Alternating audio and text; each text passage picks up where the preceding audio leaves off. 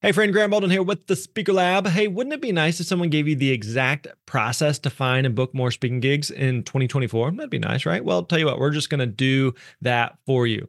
We've created a new 18-page guide based on Dan Irvin's process that helped him actually book over $100,000 in speaking gigs in the past year. Now, Dan is one of our team members here. He's a very successful speaker and also one of our coaches.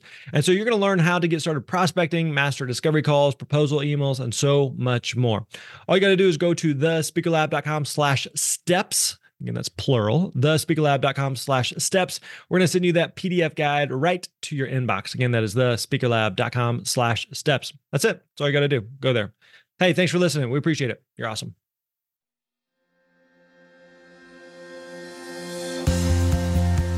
Hey, what's happening, my friends? Welcome back to the Speaker Lab podcast. My name is Graham Baldwin. Good to have you here with us today. Hope you're doing well. Hope life is treating you good. We got a great episode for you today. We are talking with my buddy Paul Evans, and we're going to be getting into his story, how he got into speaking, how he's built his speaking business. And one of the things I really like about Paul, and one of the things I think is really helpful in our conversation here is Paul is a guy who speaks to a couple different markets, a couple different types of audiences, but he speaks on similar subjects and topics and shares his story. He's got a crazy story, which we'll talk about today. But I know a lot of you may be interested in speaking to multiple markets and are just trying to figure out how do you actually do that? And so we talk about this a little bit in some previous episodes we touch on, but Paul is a great example of this, of how he has built his speaking business. And so he is really built a successful speaking business. And in fact, more than what we're just going to talk about today, he and I are going to be co-hosting a live online training in just a couple of days. It's going to be on May the 19th. Again, that is May the 19th. You're going to want to come hang out with us, with Paul and I. If you are listening to this way into the future, you missed it, my friends.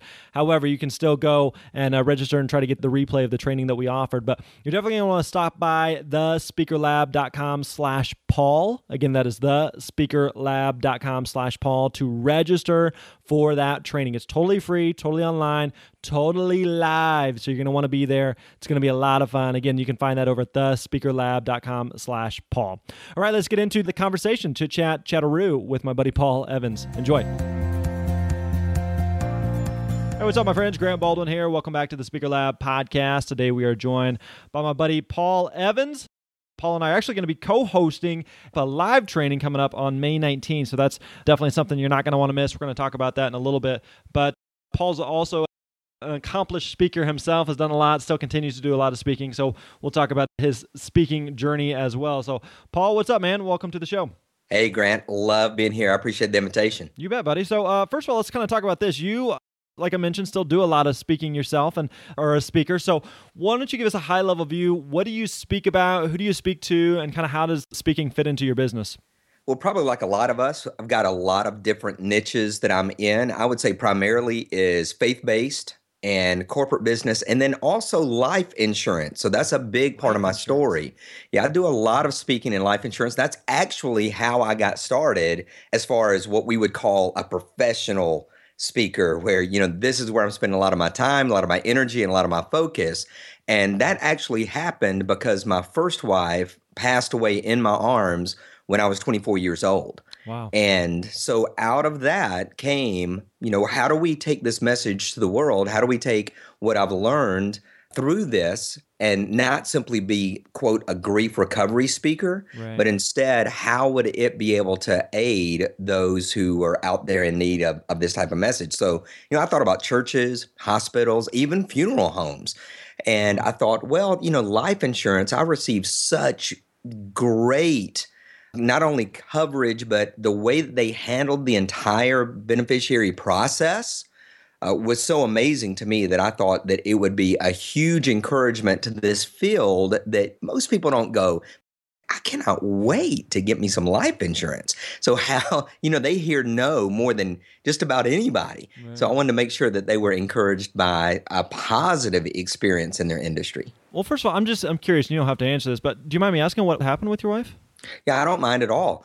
We actually had a very difficult pregnancy. The first trimester was really okay. The second trimester, there were some complications. There was one point in which we actually thought that we were going to lose our child, and we were told that there would be some severe brain damage.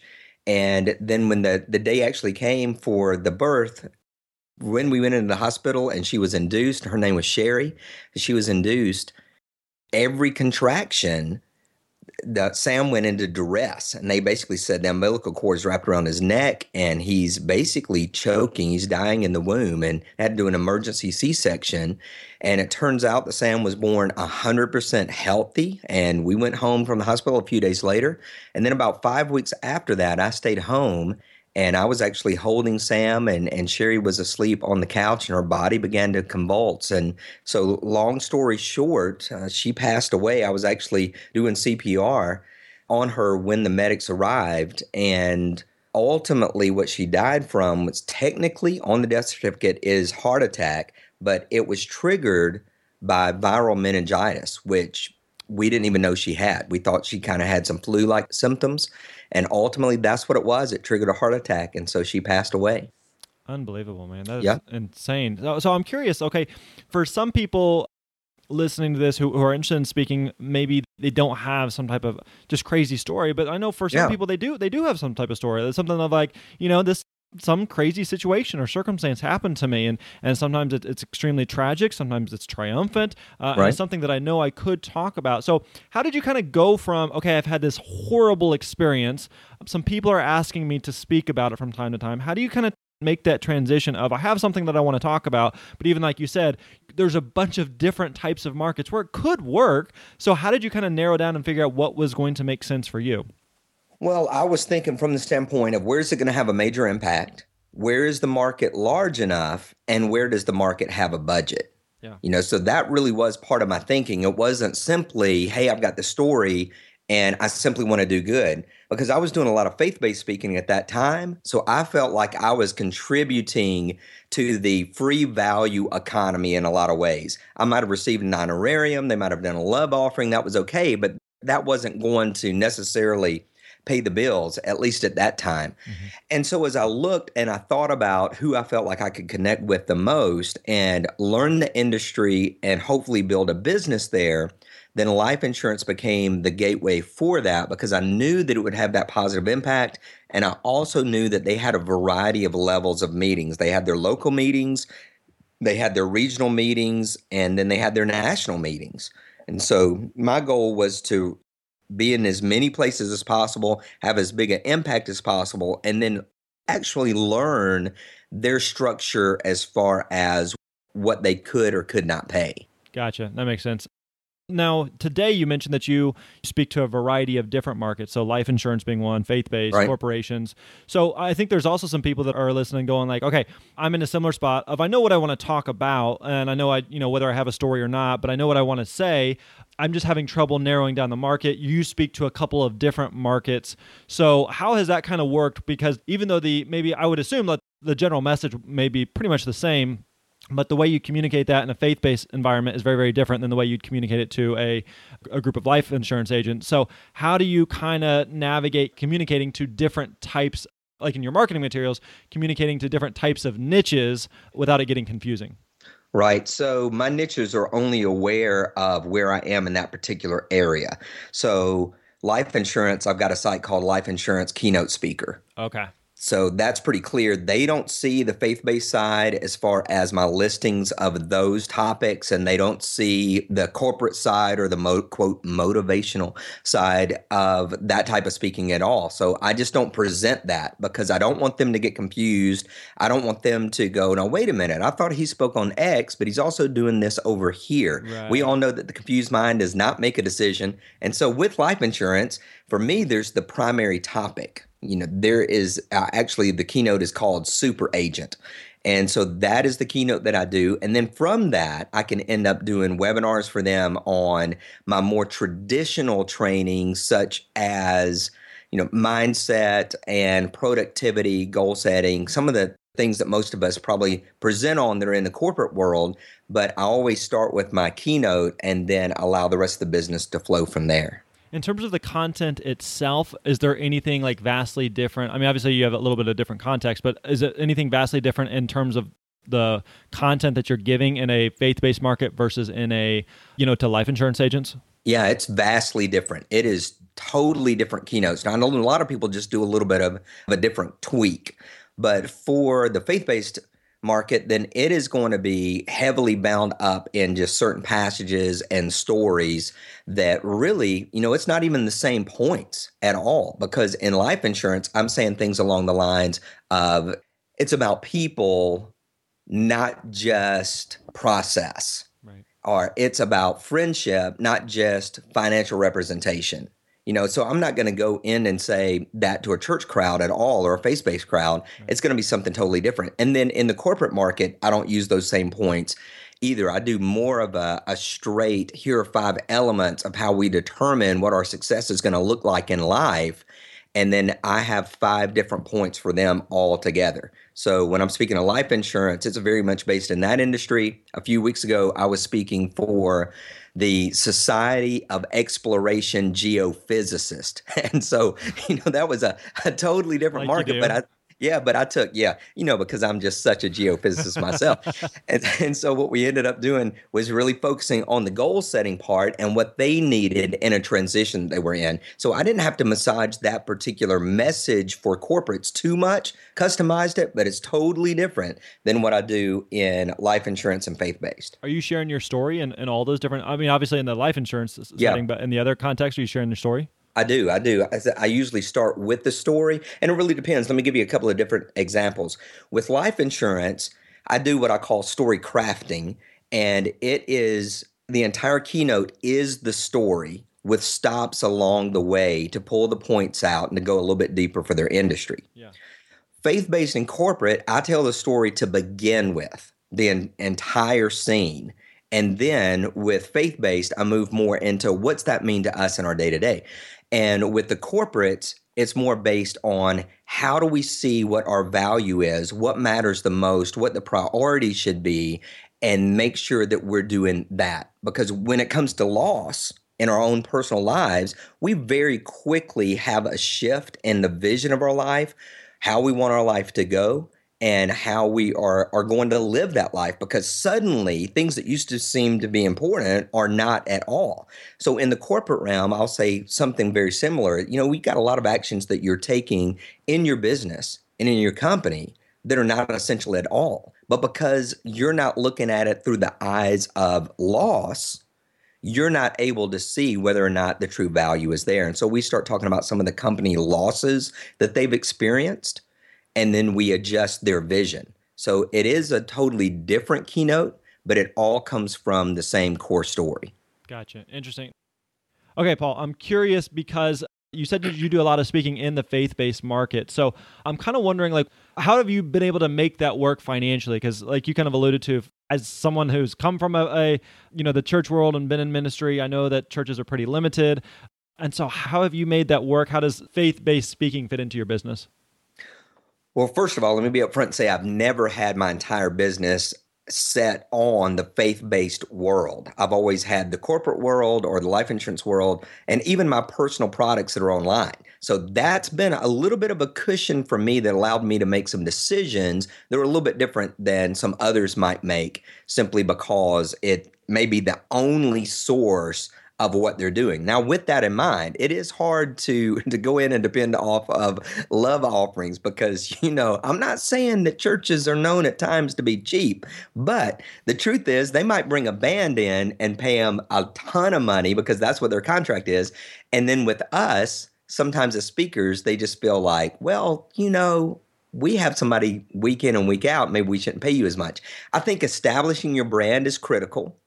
I think being known for what you speak on and in your arena, that you've built that brand and you've built that name, and then you have the books or the products to go along with it, you're going to find that there's not near as much pushback on that. Now, you and I are both friends with Ken Davis, and you know that he speaks to a lot of faith-based places, and he's probably not getting the argument that some of us who are getting established get at times. And so that's because of through the years, he's got the brand there. And we have to be aware, too, that smaller churches are going to pay smaller, and larger churches will pay at a higher level. And also, you've got to look at things like weekend retreats that churches may do, or later this year, I'm doing a conference, youth conference that probably has about 3,000 teens that will be speaking at that.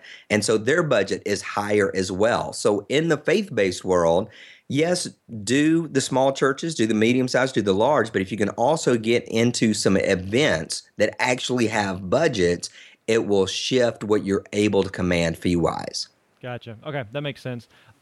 So it sounds like basically that you have products that you can also rely on, that you also have different types of markets that you can rely on. So it sounds like you just don't have all your eggs in one basket, faith-based or otherwise. Right, I don't. Okay.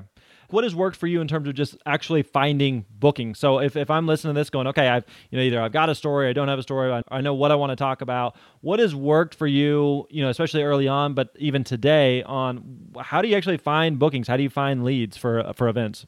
Okay, so I've done the same thing since the very beginning, even without like a speaker sheet and some of the traditional tools. And my goal was always to be in front of a crowd with multiple buyers. I mean, that's basically the start and finish of it. So, my very beginning in life insurance, I was talking to actually one of my agents, and he said, "Man, we really do need to bring your story in."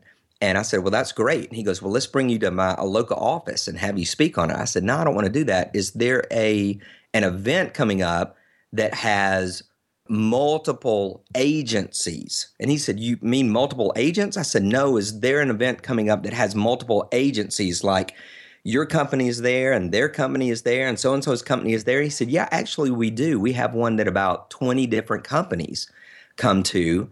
And I said, "I'll speak at that." And that would put me in front of technically 20 different buyers. Gotcha. And so he said, "Well, let me give you the name of the guy that's in charge of that." I said, "I'm not going to call him up because I don't know him." And he said, "Well, how are you going to get booked?" I said, "You're going to call him and tell him that they need me to speak at this."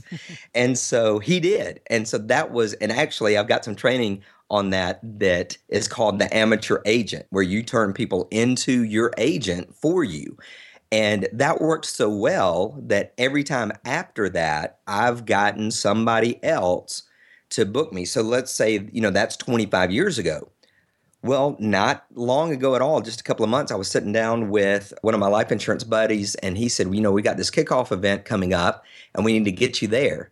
I said, "Well, who's in charge of that?" And he mentioned the guy's name. I said, "Well, let's get together with him." And he said, "Well, I'll just give you his name and number." I said, "Nope. No, I need you to contact him for me. I don't want a referral. I want a recommendation." That's what, to me, getting booked is about personally, is I don't want a referral. I want a recommendation. And so he recommended me, talked to this guy, and got booked. And then later that day, I received 3 more invitations for different kickoff events within this company. And so I called the guy up. I said, "Well, I don't understand where this is coming from." He said, "Oh, right after we got off the phone, I was on a conference call with a bunch of our other division leaders, and I told them that they needed to book you for this." And he had not heard me speak or anything, but because my agent he was willing to give that recommendation. And so for me, that's one way that I'm still getting booked, is that there's going to be that connection. And folks who are starting out and say they're trying to get some bookings, and my recommendation for them would be, yeah, go to the warm market, go to the people that you know. And if they're working at a company and they're the secretary, and yet they have meetings, get the secretary to talk to the boss to get you invited, so that it's not simply the referral, it is the recommendation. I think a lot of people are dreaming so much about getting booked that they're forgetting that network that they're really close to right now. Why is it that the recommendation is so much more powerful than the referral? Well, it's true for all of us. If somebody goes and sees a movie and says, "Wow, that movie was great, you've got to go see it," most of the time we don't go, "I'm going to need to get a review on that." And I'm going to need to listen to somebody who has got some authority. Right. We just trust people close to us. And at least in my experience, a recommendation where somebody is in the gap for you and says, "This is who you need to get," I get booked probably 8 times out of 10 on that ticket than if I'm out there just cold, or even if I go, "Hey, I got your number from Joe, and Joe said to give you a call. I'm a speaker, and I'm having to explain everything that I do." I'm still selling. I'm still selling myself. Whereas Joe makes the phone call and says, hey, we got this kickoff event coming up. I've got a buddy of mine, or I've got a friend of mine, or I heard this guy speak at X event and the story is really powerful. I think that we need to get him in. So really, I mean, you're building your business primarily on word of mouth and those recommendations. Yeah, absolutely. And then after I've been to an event, then I do the standard, like we've all been taught, is to call up the person who booked us and say, is there anybody else that you know is interested in this or this could be useful for? And 9 times out of 10, they say, yeah, I've got somebody perfect in mind. And they'll say, let me give you their name and number. And I go, no, I don't want their name and number. I want you to call them because I want all of the contact coming my way as much as possible. Gotcha. So I don't want their name and number. As long as you've got their name and number, that's what matters. Yeah. And so, because I mean, it doesn't matter who our friend is. If we get the call from somebody that says like, hey, Grant, my name's Joe, and I got your name from Paul Evans. He said I need to give you a call. Yes. I don't know that Grant's just going, I know this is going to be awesome, or he's going to go, wait, as Paul said, he's getting me to buy something. What's going on? Sure. I've been set up. I'm now in somebody's contact database, and I'll never get rid of this guy.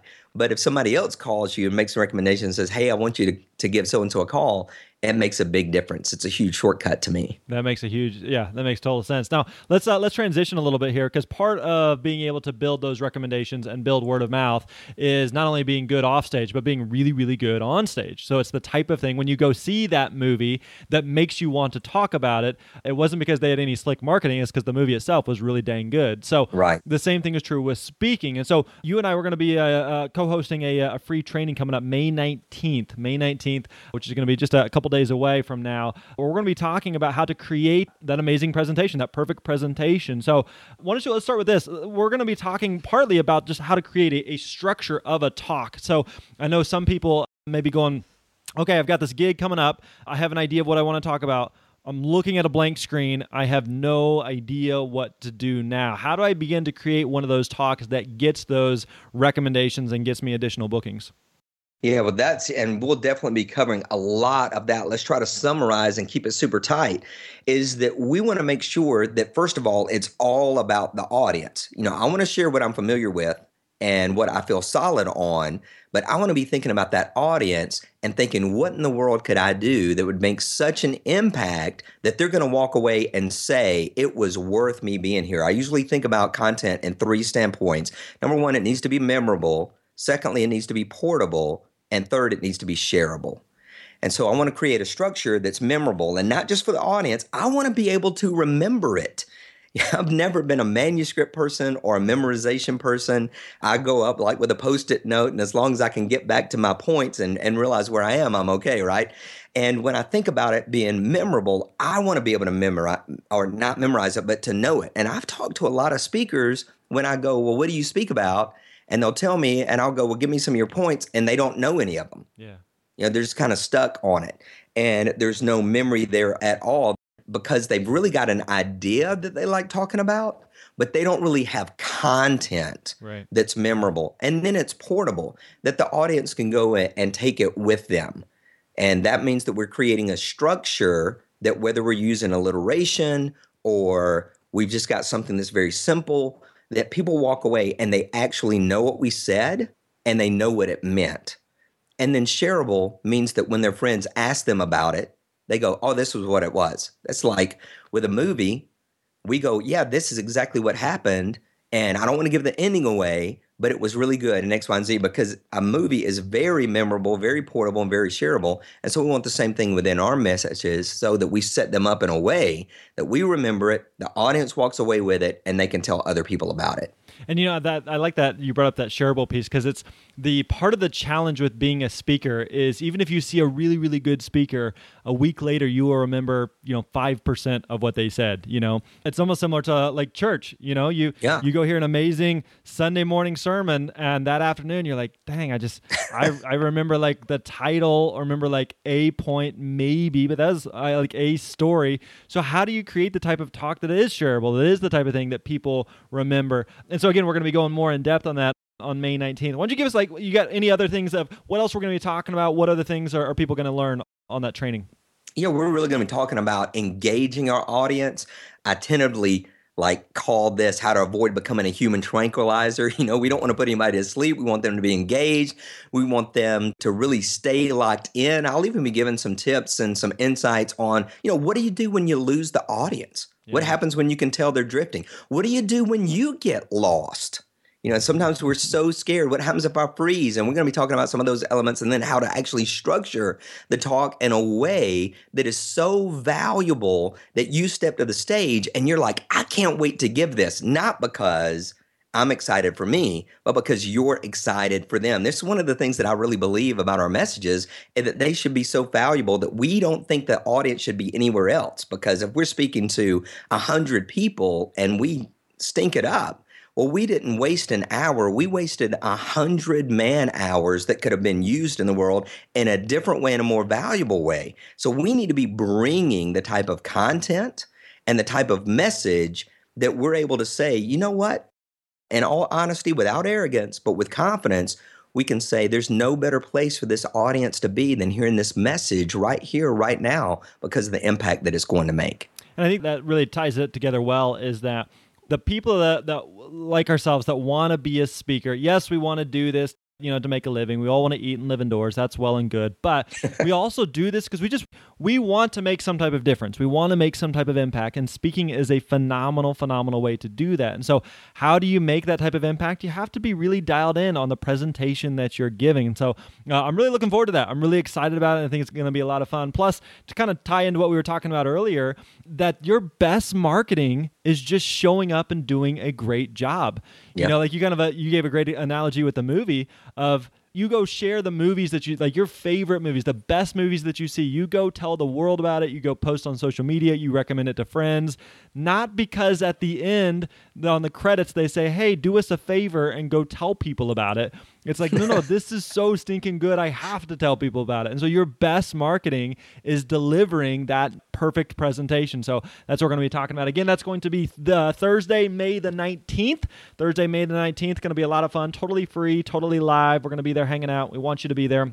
You can register for that by going to thespeakerlab.com/Paul. thespeakerlab.com/Paul. That's Paul. So make sure that you register for that. If you are listening to this way into the future, welcome back. Make sure that you subscribe and that you don't miss upcoming episodes so you don't miss these free live trainings that we're doing. But still, go ahead and you can try registering, and we'll see if we can get you at least a replay on that perhaps. But definitely stop by thespeakerlab.com/Paul. All right, Paul, in the meantime, between now and that free training we're going to be doing, where can people check you out if we want to find out more about you and what you're up to online? Where can we go? A couple of places. They can come to paulbevans.com or they can go to milliondollarkeynote.com. Beautiful. Well, we will be sure. And just for a frame of reference, you mentioned, what was the life insurance one? Yeah, lifeinsurancekeynotespeaker.com. Okay, life insurance keynote speaker. And again, I think it's helpful for people who I want to speak in different markets, but I need to communicate in different ways. I like that you have a totally separate site for that. So we can we'll link to that as well. So Paul, looking forward to hanging out May 19th. We'll talk to you then. Good times. Thanks, Grant. All right, there you go. Hope you enjoyed that conversation with Paul Evans. Again, Paul and I are going to be co-hosting a live online training in just a couple days on May the 19th. May the 19th, that's when you're going to want to join us. Again, you can register for that by going over to thespeakerlab.com/Paul. Again, that is thespeakerlab.com/Paul. We want you to be there. You needs to be there. It's going to be a lot of fun. Again, totally live training, totally free. Going to answer a lot of your Q&A. Answer your Q&A? We're going to answer your Q's with our A's. That sounds weird. I'm not even going to edit that out, though. So definitely come join us. Again, that's going to be May 19th. Register over at thespeakerlab.com/Paul, and we will see you there, my friends. That wraps up episode 63. We'll catch you next time. You're awesome.